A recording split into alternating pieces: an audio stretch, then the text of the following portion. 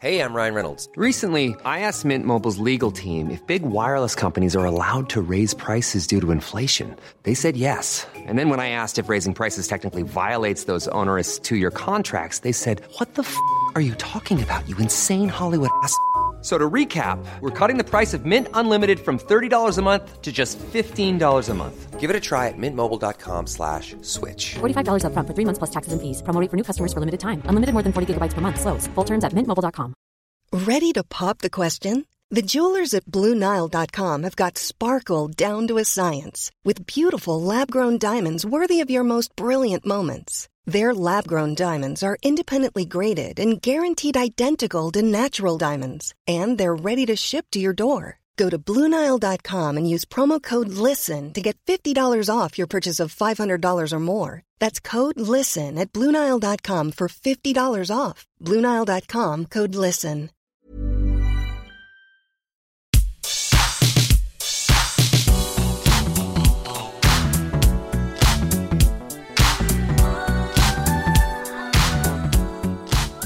Hello, everybody. Welcome to the What Culture Gaming Podcast. I'm your host, Scott Hilford, joined by Benjamin Richardson. Hello, good morning. And Josh Brown. Good morning. We are returning to video forms of podcasts just for the sake of getting a wider audience on certain topics. And pretty much the whole world's playing Final Fantasy VII at the minute anyway. And so we're just going to break down all sorts of things relating to it. Josh, I kind of want to start with you just because you've never played it before, the original. And I just want to see where you're at. I know me and Benji have both played it back when it first came out, and we have all sorts of thoughts spanning multiple decades. But JB, how you come down it so far? Yes, well, I should clarify that I'm about 17 hours in, and I am about 12 or 11 chapters in as well, so I haven't seen it all, but I am enjoying it. I'm really loving it, actually, so far. I got to a moment yesterday during Wall Market where I just thought, this is amazing. This is incredible. This is unbelievable scenes. I can finally understand what people have loved for so long. But it is interesting playing it without any kind of real frame of reference, because not only have I not played the original, I know a lot of the story beats. I know I think what's coming, but I'm also, no idea. I know, it's interesting. Even fans don't really understand the story. So no, I just mean the things that they've done in this game. Like Okay, but without that sort of point of reference, though, it's been an interesting experience trying to kind of judge it on its own merits, but also kind of trying to figure out what is there because it was there in the original, if that makes sense. Like, there's a sewer level in it later on, which has kind of frustrated me, and I have to assume that was in the original, because I can't imagine in 2020 it was in it. It was in it once. That's the thing. One of the things, Nelly, every time someone's complained about something in the remake, I've gone, well, that was barely in the original. That was like 3 seconds of the original, and they've made it a whole padded out section. And things like that are so endemic of how much they drag it out to make an opening section of an old game fit for 30 hours of a new one. I think for the most part, it's still satisfying enough. But like, if you're noticing it too, that was one of my biggest curiosos reviewing it was, would newcomers notice this stuff too? Yeah, definitely. Some of that stuff you definitely would notice anyway, because it's very blatant padding. Like the fact that you return to the sewers for an entire, like a second dungeon that's basically identical, save for some blockages here and then, and a retread of an old boss.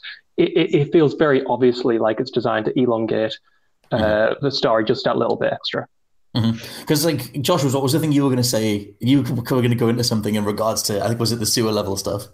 I don't know. The point is already gone. The big question is, though, I was going to ask you guys, because when it first started, I love it now, but it took me about 6 or 7 hours to properly get it, because we talked, we were messaging about the first bombing run, Scott, because obviously I haven't played that in the original. So when that was happening in the game, I was a bit overwhelmed. I was trying to get used to the systems. I was trying to get used to the characters and the setting, and I just thought it was a lot at once for a new player to kind of grasp. And it took me a lot of kind of sifting through these iconic moments and trying to get the appeal, because I think, at least early on, from what it seems as like sort of an outsider, it feels as though they're kind of relying on that, initial, we're back, where this is it, this is your childhood experience up-resed and looking gorgeous, rather than, this is an awesome experience in its own right. Maybe I was just a bit, maybe I was too fresh for it, though. That could be a problem. I'm curious what, Benji, did you find the same thing? Because for me, I think it opens and ends incredibly strongly. And for me, it hangs in the middle, but that seems to be the opposite for Josh.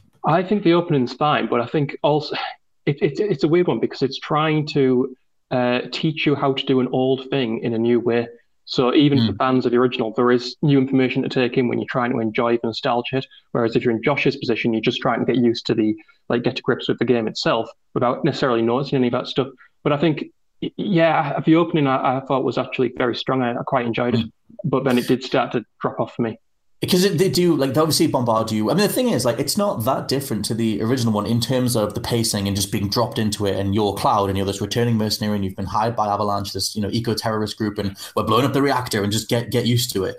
So I love that they just hit the ground running. I mean, it was as overwhelming or intense in the original one, I would say, and I still think that stuff pretty much lands. But I think it's maybe supposed to be quite... I'd maybe say the original doesn't throw as many new gameplay ideas at you all at once. Like, battles don't change from the first one until the boss.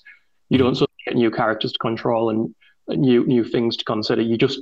It doesn't tell you anything, to be perfectly honest. There's no tutorial. Yeah, I guess it depends like what the specific thing was that was like throwing you off. Maybe the gameplay was like pretty frenetic and stuff. We should talk about the Scorpion boss as well, because I think both of you guys found him to be a bit of a slog. Yes, absolutely. Sorry, Benji. I interrupted you there. No, that's okay. I mean, my expectations of the Scorpion boss were it's an introductory boss. There's very little tactic involved. It used to be quite a quick boss. I wasn't expecting it to be this multi-part epic where I'd be fighting for my life and using lots of potions and Phoenix Downs, because I was still coming to grips with the battle system as well, which is obviously totally overhauled. So yeah, it did catch me by surprise, and I came away from it thinking I didn't really enjoy it. It felt like it was too much effort for this point in the game. It goes on for ages as well. It's like a 4-stage thing, and I think that's kind of endemic for me of like how much they reapproach it as this. For me, the remake is so much a celebration of the original, and I think that's one of the first times that you see them. It's almost as if they're sitting in a designers meeting, going like, "Well, everyone's going to know what the Red Scorpion is. Let's do a big deal. Let's make him a huge thing." And it's like, yeah, kind of, but like it didn't need to be this. It's not Sephiroth. Like it doesn't need to be this massive thing. I think like on the top of my head, the Red Scorpion is one of the most belabored fights in the whole game. I enjoy it, but it goes on for a while. As a new player, as a new player, that was so frustrating, because like Benji said, you're getting to grips with this new battle system, and I found myself having to use Phoenix Downs, and had I not been in this job and talked to Final Fantasy fans, I would have had no idea what Phoenix Down was or how to use it. You know what I mean? So I was getting into issues like that where I think there was an assumption on the game's part that I knew what things were or how to use certain things in the combat, and that was kind of an issue. It's not like I need to be like hand-holded, just my expectations were slightly off when you first started. Do you find that the difficulty curve is a little bit all over the place? Like, I find it perfectly possible that regular enemies can wipe the floor of you if you're not paying attention, whereas other ones you'll just mash X and it's enough to get by. And then suddenly a boss will be much easier, and another boss will be a bigger spike.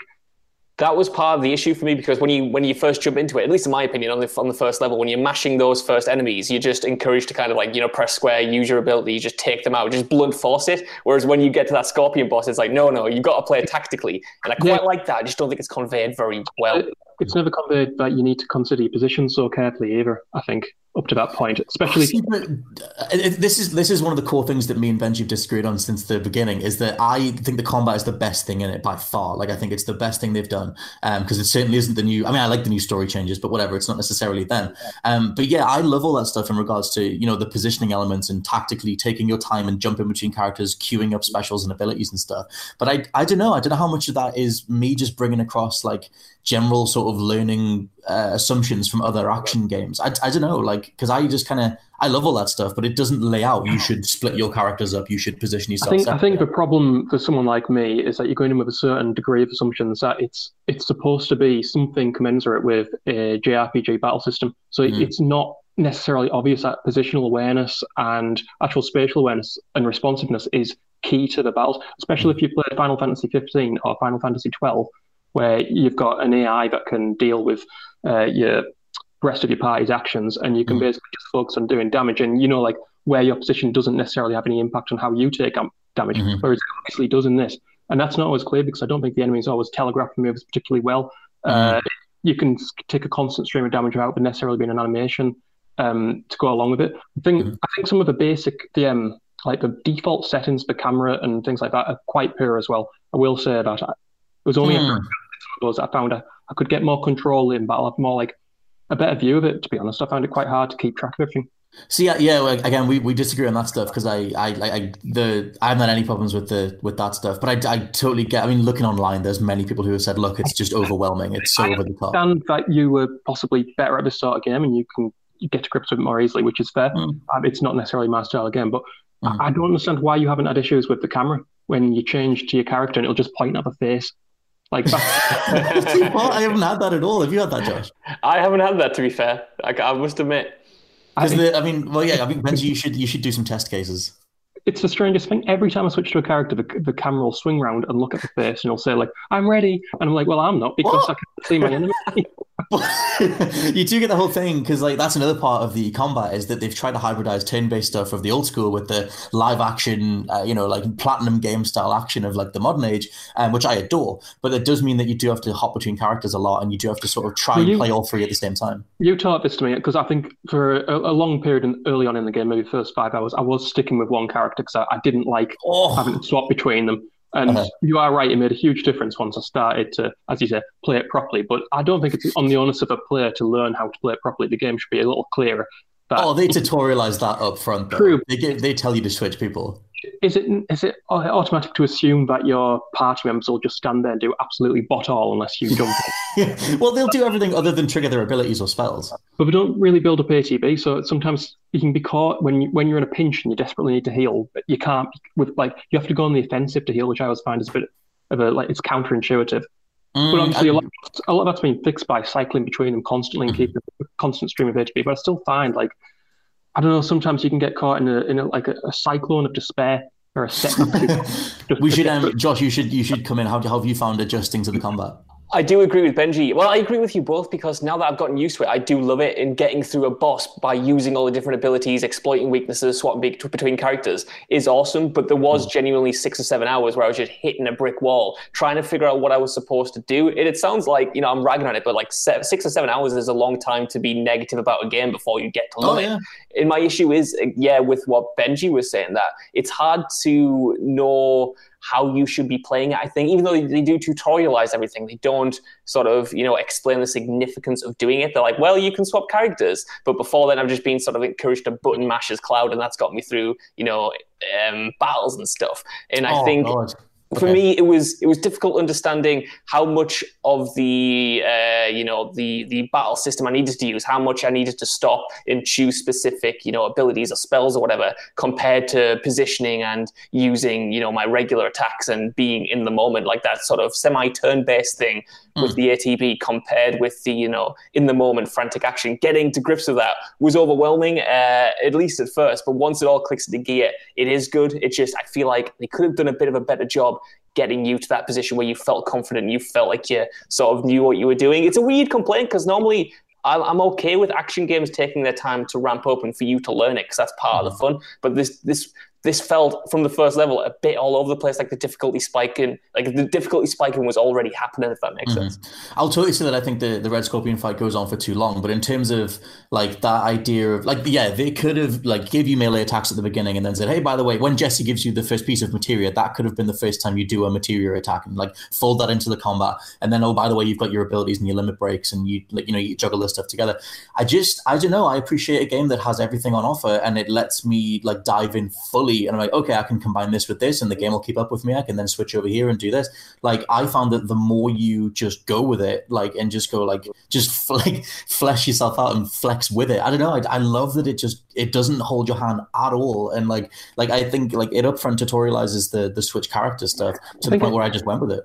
It doesn't hold your hand, but it does punish the player for not approaching battles in the exact way that they want you to, particularly bosses, which I don't necessarily mind. I don't mind there being tactics and certain strategies for bosses, but if you deviate or if you come into a boss unprepared in some way, you don't have the correct material, it can become very, very difficult and very attritional. I mean, I would totally say that applies to the hard mode where you can't even use items on hard, so you need to have spec materia to recover MP and HP. But what was your example there? What was the thing that made you think that? The Hell House, which is a boss that a lot of people be having issues with. Now, I came in. You only have 2 characters at the point. I don't want to spoil it too much, but I didn't because all the battles up to that point have been quite easy. I didn't have a full range of elemental materia equipped, which was absolutely necessary to exploit that enemy's weaknesses. And it just went on and on and on. It's long. I wouldn't say that you can get through it, but it does elongate it. It's I did more get through it, but It was, like I say, it was totally attritional where I was coming in, doing a little bit of damage, stepping back, healing with prayer or whatever, and coming back in. And it must have took about 30 minutes in the knowledge that if I make a mistake, I'll have to do it all over again as well. So which, like, it's strange because sometimes they pull from that, because that is like a Final Fantasy trope almost. Like, you have bosses that have like 12 million HP and they're going to do these crazy attacks. It's not really fair necessarily to level this criticism at the remake, because I think it always was the case in Final Fantasy that hindsight was your best ally in tough bosses. Well, yeah, and I like my thing, because now that I'm going back through it on hard, trying to get the platinum and killing myself, that every single boss has a very specific, you respec in materia every other boss, and it's like, oh man, I died to a one-shot Thundagger spell. Okay, I need to make sure I have a mana ward barrier on my whole team, so I'm going to combine barrier with magnify, so I can, and have a first strike materia. Like, there's all that. When those things existed in Final Fantasy VII, Final Fantasy VI, whatever, you'd look at them and say, well, it's an artifact of an old method of game design where the player would be punished for not being psychic. Is it still acceptable now? I think for me, it's like, it would be like an all-out negative if there was no way for you to get through those fights. And I think that the Hell House fight did go on for a while. The Red Scorpion fight went on for a while, but I didn't feel like I was being punished for doing something wrong. I was just like, oh, I could have done this better, but I'm still getting through it. But I don't know if that's the same, Josh, if you'd agree or anything. It's interesting. It's because the Hell House fight, for me, that's one of my favorite fights so far. I love that thing. Well, that came when I knew what I was doing. You know what I mean? I felt like I had full range over these options and knew how to exploit weaknesses and knew the best tactics in these fights. In that entire run of like the Colosseum, I loved it. That's part of the stint where I just thought, you know what, this is great. It's all finally clicking and I'm having a good time. And the Hell House boss for me was kind of a way for me to flex off those skills that I'd learned that I wish I'd learned before the Red Scorpion fight. So I actually loved that, but I can see why if you're not in that mindset, it might be incredibly frustrating. Yeah, we can get back to this too, but like in terms of overall story layout, I know you guys both haven't finished and we're not going to do spoilers, but me and Benji both found the opening to be like stronger, and then it's sort of like it's got like a lag in the middle, mainly because we're comparing it to the original, I think. But Josh, you went massive on it at the beginning, but it's this middle bit where you get to sort of relax and actually take things in, that's when it started to click for you.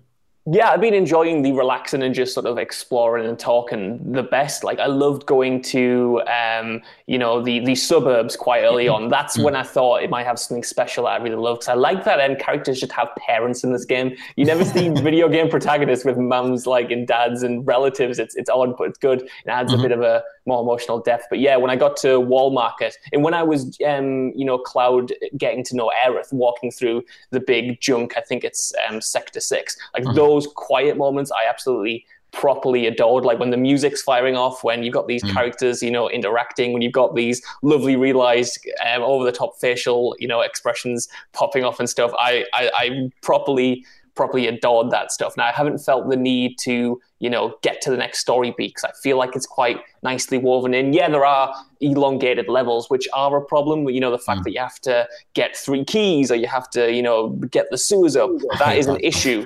But for me, the story payoff to all of this is worth it. And not knowing where it's going to go, apart from what I assume are a few key elements that have to happen. It's been nice to have this mystery unfold. I love the flashbacks between Cloud and Sephiroth and his weird head thing that's going on. I like the backstory to all these characters. The only one I don't really love so far is Barret, but I suppose I've spent the least amount of time with him. He's got a massive thing coming that you don't find out until after Midgar, and they don't even hint at it here. But he has a huge thing coming in regards to him and Marlene and all that stuff.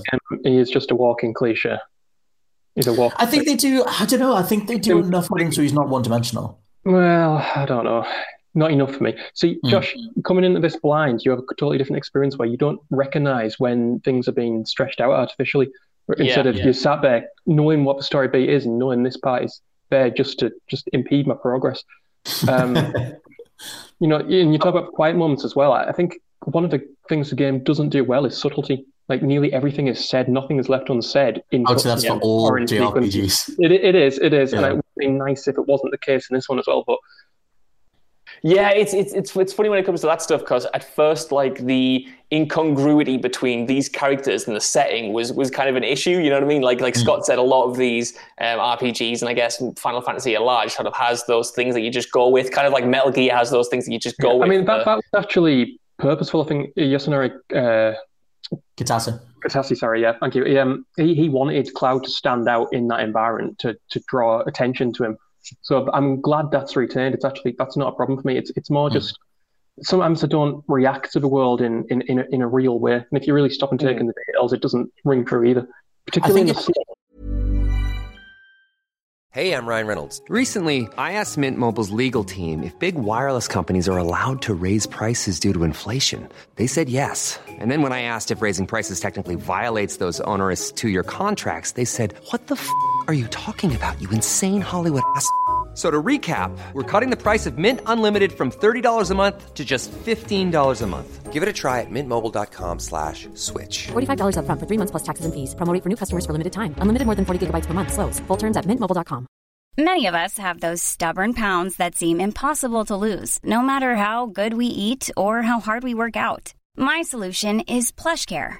PlushCare is a leading telehealth provider with doctors who are there for you day and night to partner with you in your weight loss journey. They can prescribe FDA-approved weight loss medications like Wegovy and Zepbound for those who qualify. Plus, they accept most insurance plans. To get started, visit plushcare.com/weightloss. That's plushcare.com/weightloss.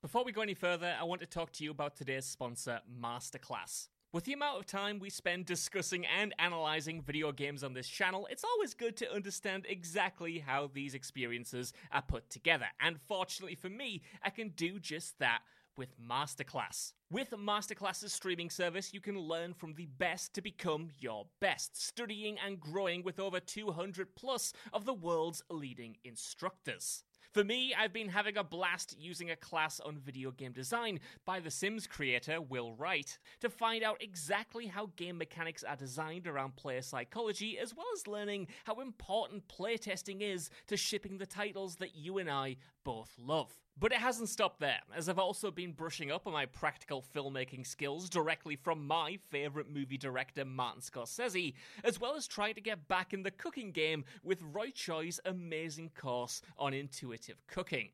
Seriously, my kitchen is a mess, but my belly has never been more grateful. For just $10 a month, an annual membership with Masterclass gets you unlimited access to courses on your phone, computer, smart TV, or even via audio-only modes. Even better, every new membership comes with a 30-day money-back guarantee, and 88% of members feel that the service has made a positive impact on their lives. And to put the cherry on top of that cake, right now, What Culture Gaming listeners get an additional 15% off any annual membership at masterclass.com/gaming. That's 15% off at masterclass.com/gaming. What's that? You want it one more time? Well, that's the URL, masterclass.com/gaming. Right, now I'm going to watch Tony Hawk try to teach me how to ollie properly. I'll see you all soon. I was going to say, with the amount that they fall back on, like that corridor design that came in with 13, like it can make some of the like living spaces feel like play sets, feel like pantomime, and just kind of feel like everyone's going. Because like Benji, you found out immediately, and you can do this. If you run around in front of an NPC, they'll just repeat the dialogue over and over again. It's like it's designed for that first run through. Well, if you're running past things and only viewing things on a surface level, then it's got a lot of atmosphere and it's got a lot of depth. But if you stop and look at the details, which is what fans are probably going to do, and it's what I did. You notice how artificial it is. So these are supposed to be the slums. These are where the downtrodden and the oppressed live. But actually, it doesn't seem like that bad a life. Besides, it's slightly muddy. Everybody is like dressed in middle class clothes. We all see the same 4 people over and over again. Nobody seems particularly like down on the lookout, particularly in a bad place of mind. They just happen to live underneath this plate.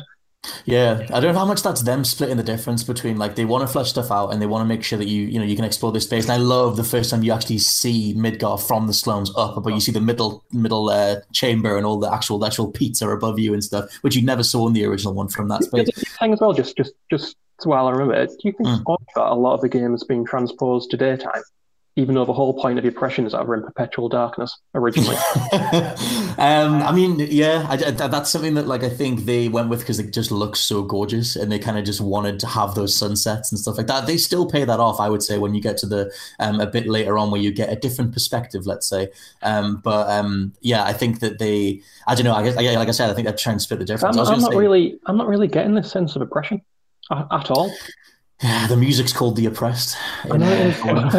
Yeah, they could do that stuff better. Really in like people. Okay, so what it extends to is people live in huts made out of corrugated steel. But other than that, they all seem fairly content with life. It doesn't seem that bad. I think, well, I don't know. They kind of front load the environmentalist message a lot more earlier on in this one, like Barrett talking to the Shinra executive and how where are the bad guys, or we're meant to be the good guys, and that whole back and forward.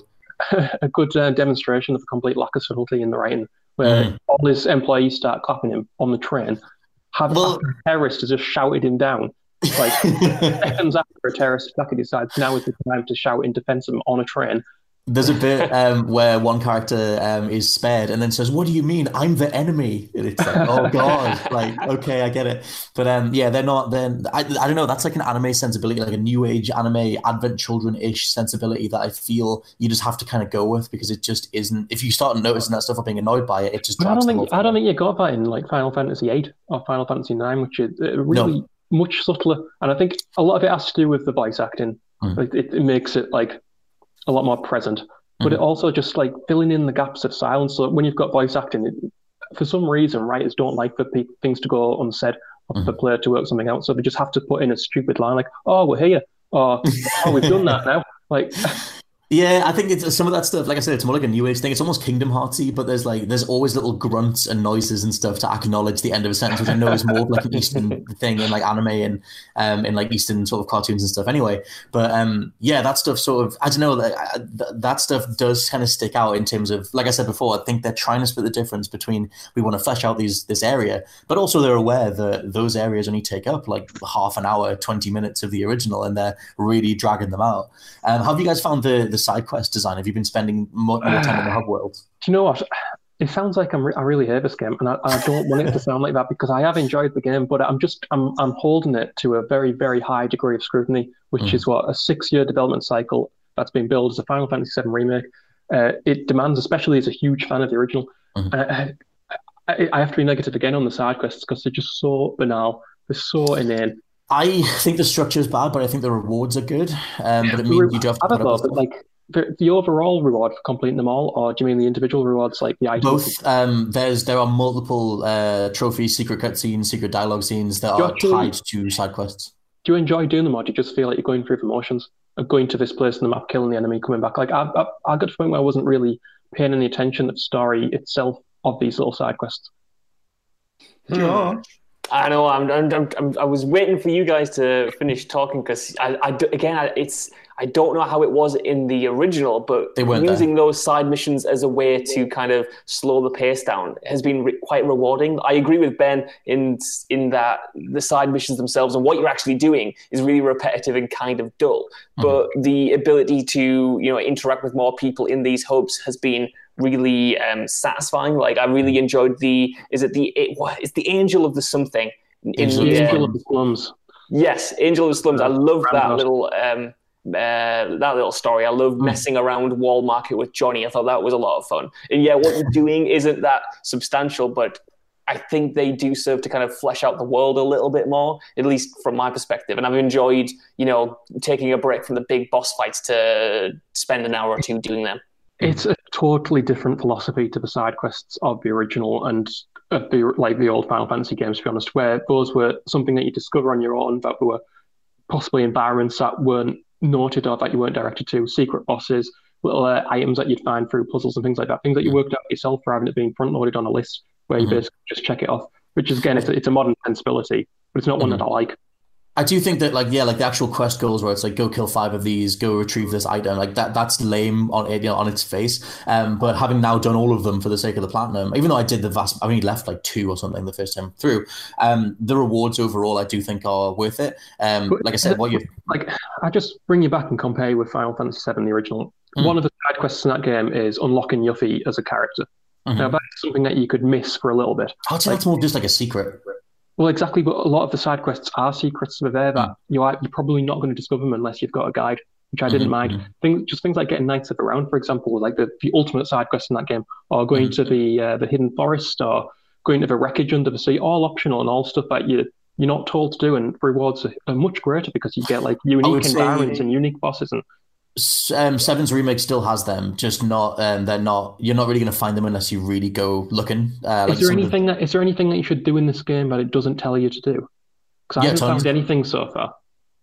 Well, how do you mean? On a menu that isn't presented to me as here's an activity that we think you should do.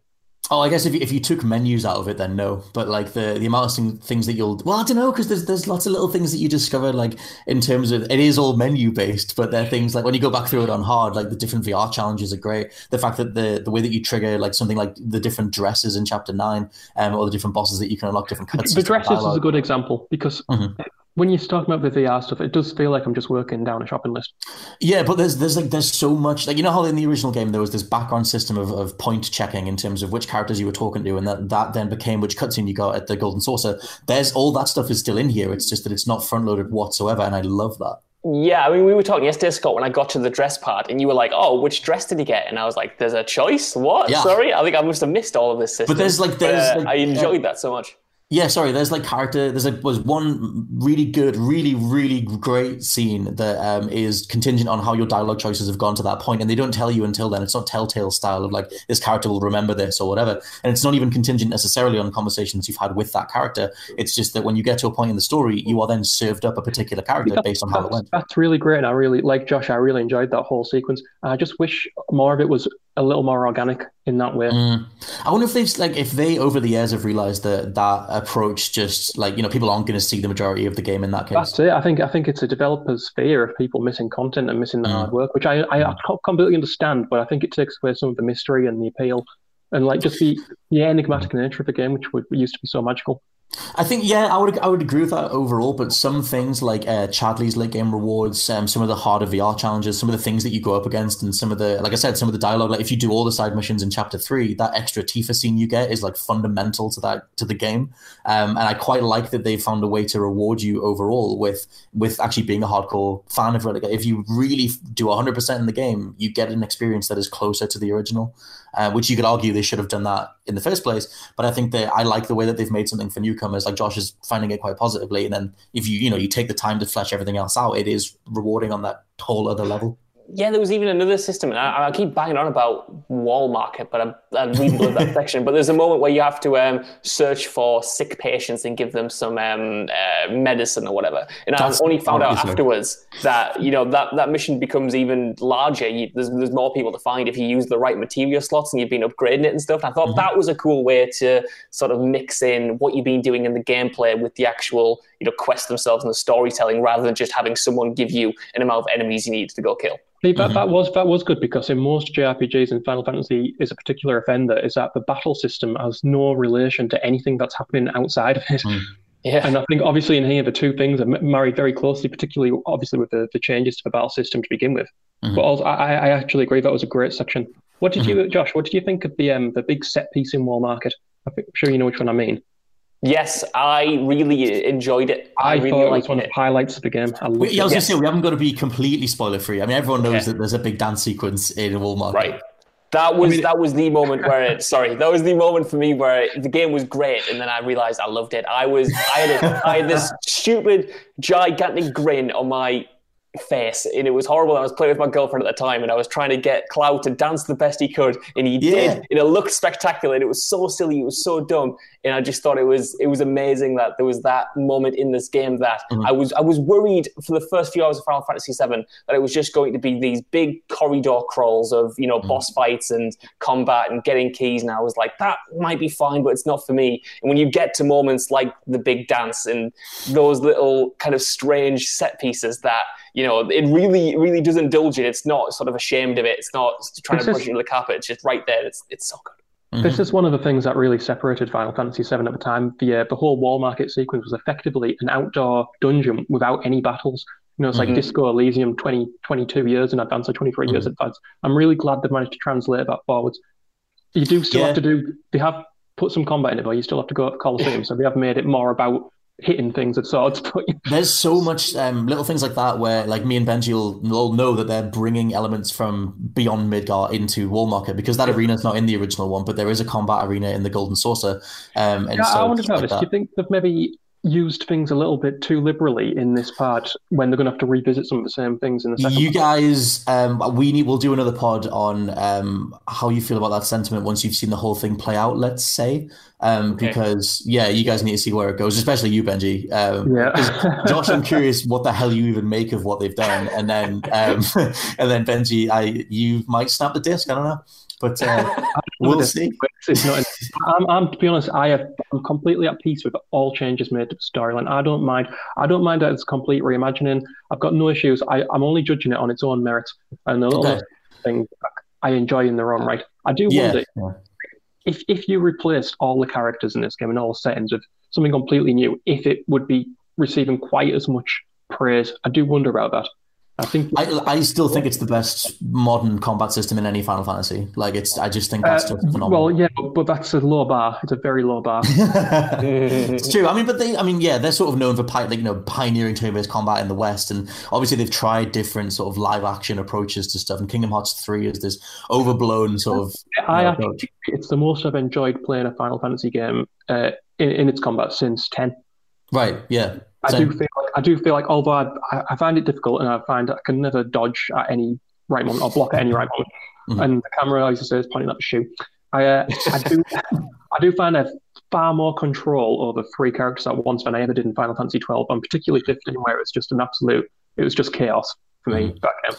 I do find, like I said, the biggest strength that this thing has is the more you challenge yourself to explore that, hopping between everybody, queuing everything up, just, I don't know, on a sheer synaptic level, the amount you can do in this game at once, and the frame rate will keep up and it'll be able to do everything. That's the stuff that clicks in a way that no other Final Fantasy's ever got close to, just in terms of sheer simultaneousness. I think it still could be refined, though, the battle system. I think there are some changes it could make.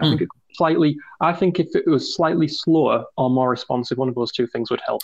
Oh, mine's more just, all they need to do for me is remove the fact that you can be queuing an item up or a heal spell or anything, and you can get knocked out of it just from off screen. Now, I would change that. I would make it so that the camera responds better when you're in the air, when you're indoors and in the air. And other than that, I think it's almost perfect. It's just that stun lock stuff, when the game just wants to kill you, it'll just stun lock you and you can't do anything because you can't parry out of a combo. And you're just dead. And if you try to heal after that, you get hit again. It's things like that. One thing, it's this for Final Fantasy fans as well, this will be relevant. Final Fantasy VII was interesting, and it was quite like 6 in that all the characters were effectively identical.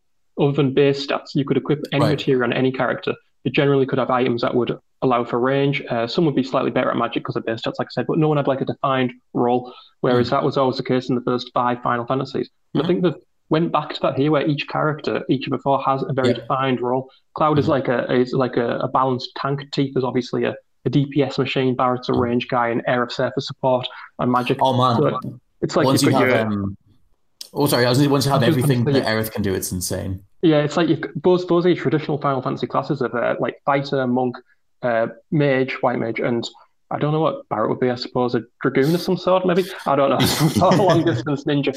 But I think that's good. And I think maybe again, if you're coming into it with memories of the old one, you expect all the characters to be very similar, and you can just swap material willy nilly, and it'll be the same. Obviously, that's not the case, and it takes a while to get used to each the strengths and weaknesses. Well, over time, we'll wrap this pod because we'll clearly do more follow-ups. But I think over time, I thought of it sometimes as this Disney-style remake, when you look at Beauty and the Beast, The Lion King, The Jungle Book, this sort of approach of this big blockbuster approach to something that used to feel so sincere and more genuine and more this need behind its creation in the first place. Whereas in the new age, it's there's going to be more monetary reasons as to why we're revisiting it and things like that.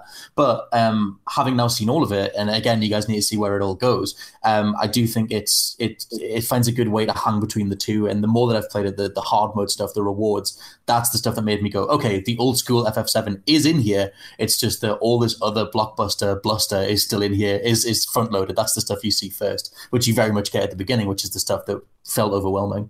Yeah, for me, sorry, Randy. Josh, sorry. I was going to say, for me as a new player, it does feel like there's still a lot of heart to it.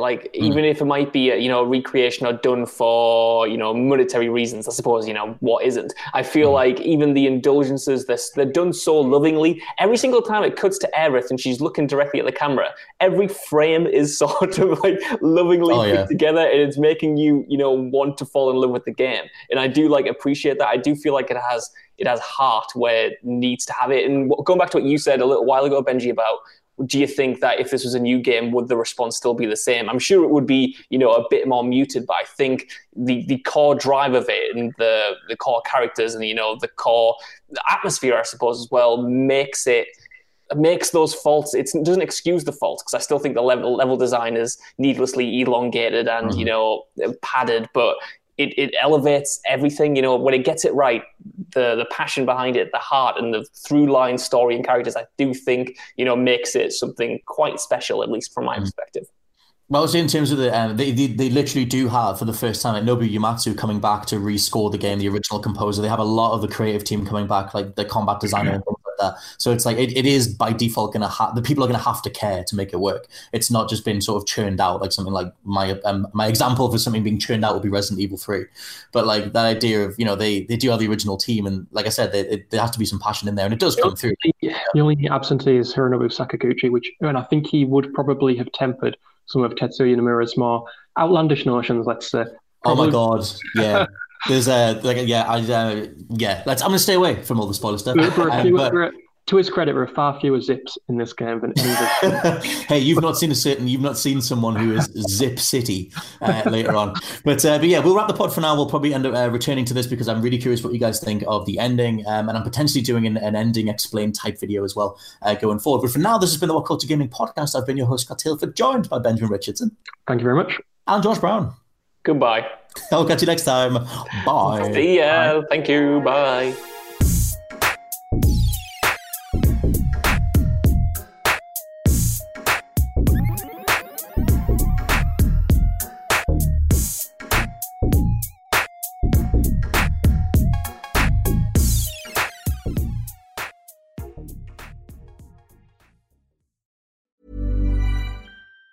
Even on a budget, quality is non-negotiable. That's why Quince is the place to score high-end essentials at 50 to 80% less than similar brands. Get your hands on buttery soft cashmere sweaters from just $60, Italian leather jackets, and so much more. And the best part about Quince, they exclusively partner with factories committed to safe, ethical, and responsible manufacturing. Elevate your style without the elevated price tag with Quince. Go to quince.com/upgrade for free shipping and 365-day returns. Hey, it's Paige DeSorbo from Giggly Squad. High quality fashion without the price tag. Say hello to Quince.